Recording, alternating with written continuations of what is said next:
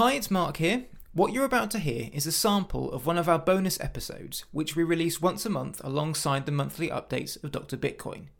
These episodes allow us to go into depth on certain topics that we don't have time for in the regular show, such as interesting or important elements of the Craig Wright story, interviews with those who have dealt with him in one way or another in the past, and deep dives into his legal cases.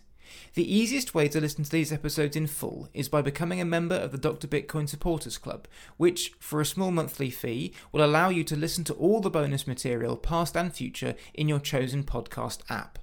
Or, if you just want to listen to one or two, you can get them as MP3 downloads from our website for a small consideration. All the money received goes directly into paying the costs of the podcast, ensuring that we can keep on telling the Craig Wright story.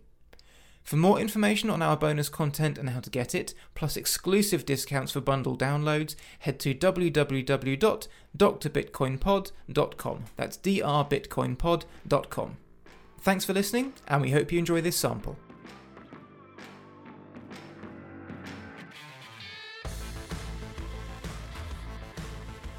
Now we get to the juice in this particularly rancid barrel of oranges, the hack.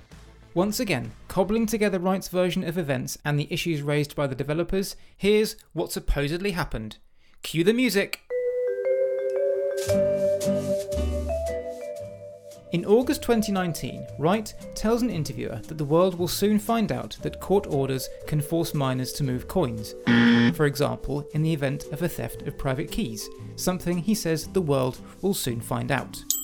10 months later, Wright's home is broken into by an expert hacking gang, which knocks out Wright's multiple CCTV operations and plants a Pineapple Wi-Fi device behind his television.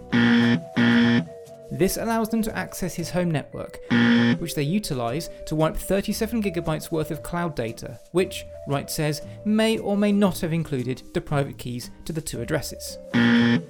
Having discovered the hack, Wright, whose wife will soon sue Ira Kleiman for wiping Dave Kleiman's hard drives following his death, wipes all his hard drives, thus removing any possibility for digital forensics investigators to assess any element of the hack. He then fails to inform the police of the home invasion and the hack until the following day, potentially ruining the chance to get vital forensic clues from the scene. Wright either forgets or doesn't know that the wiped data, including the keys, will remain accessible with the cloud providers for 30 days after the hack, a fact that could have negated this entire lawsuit. Wright and the police keep the hack secret, despite it being worth at least $1.1 billion at the time, 3 times the value of the biggest robbery in Britain up to that point, missing the chance to solicit the public for eyewitnesses. When Wright finally does mention the hack 3 weeks later, it isn't to ask for help in getting his coins back, but is instead in the context of suing the developers of 3 blockchains, claiming they failed in their fiduciary duty to prevent the coins from being taken out of his control. The contents of the 2 addresses remain untouched to this day, which either means that the hackers are biding their time to move the coins, or they can't get access after all, a major oversight for such an operation, and one you'd have thought they would have planned for. They also, like good hacking gangs, left evidence of their deeds behind them in the form of the Pineapple device, which Wright handed over as proof that the hack definitely happened. Having relied on the funds to secure the $15 million bailout from Calvin Ayre, Wright no longer has the ability to pay Ayre back, and there is no suggestion from Wright that he had insured the assets, despite cryptocurrency insurance products being available in the UK at the time. Luckily, however, Ayre doesn't hold a grudge and writes off the debt, unperturbed by the fact that Wright kept, lost, and then failed to retrieve, when it was piddlingly easy, the private keys to the One Feeks address.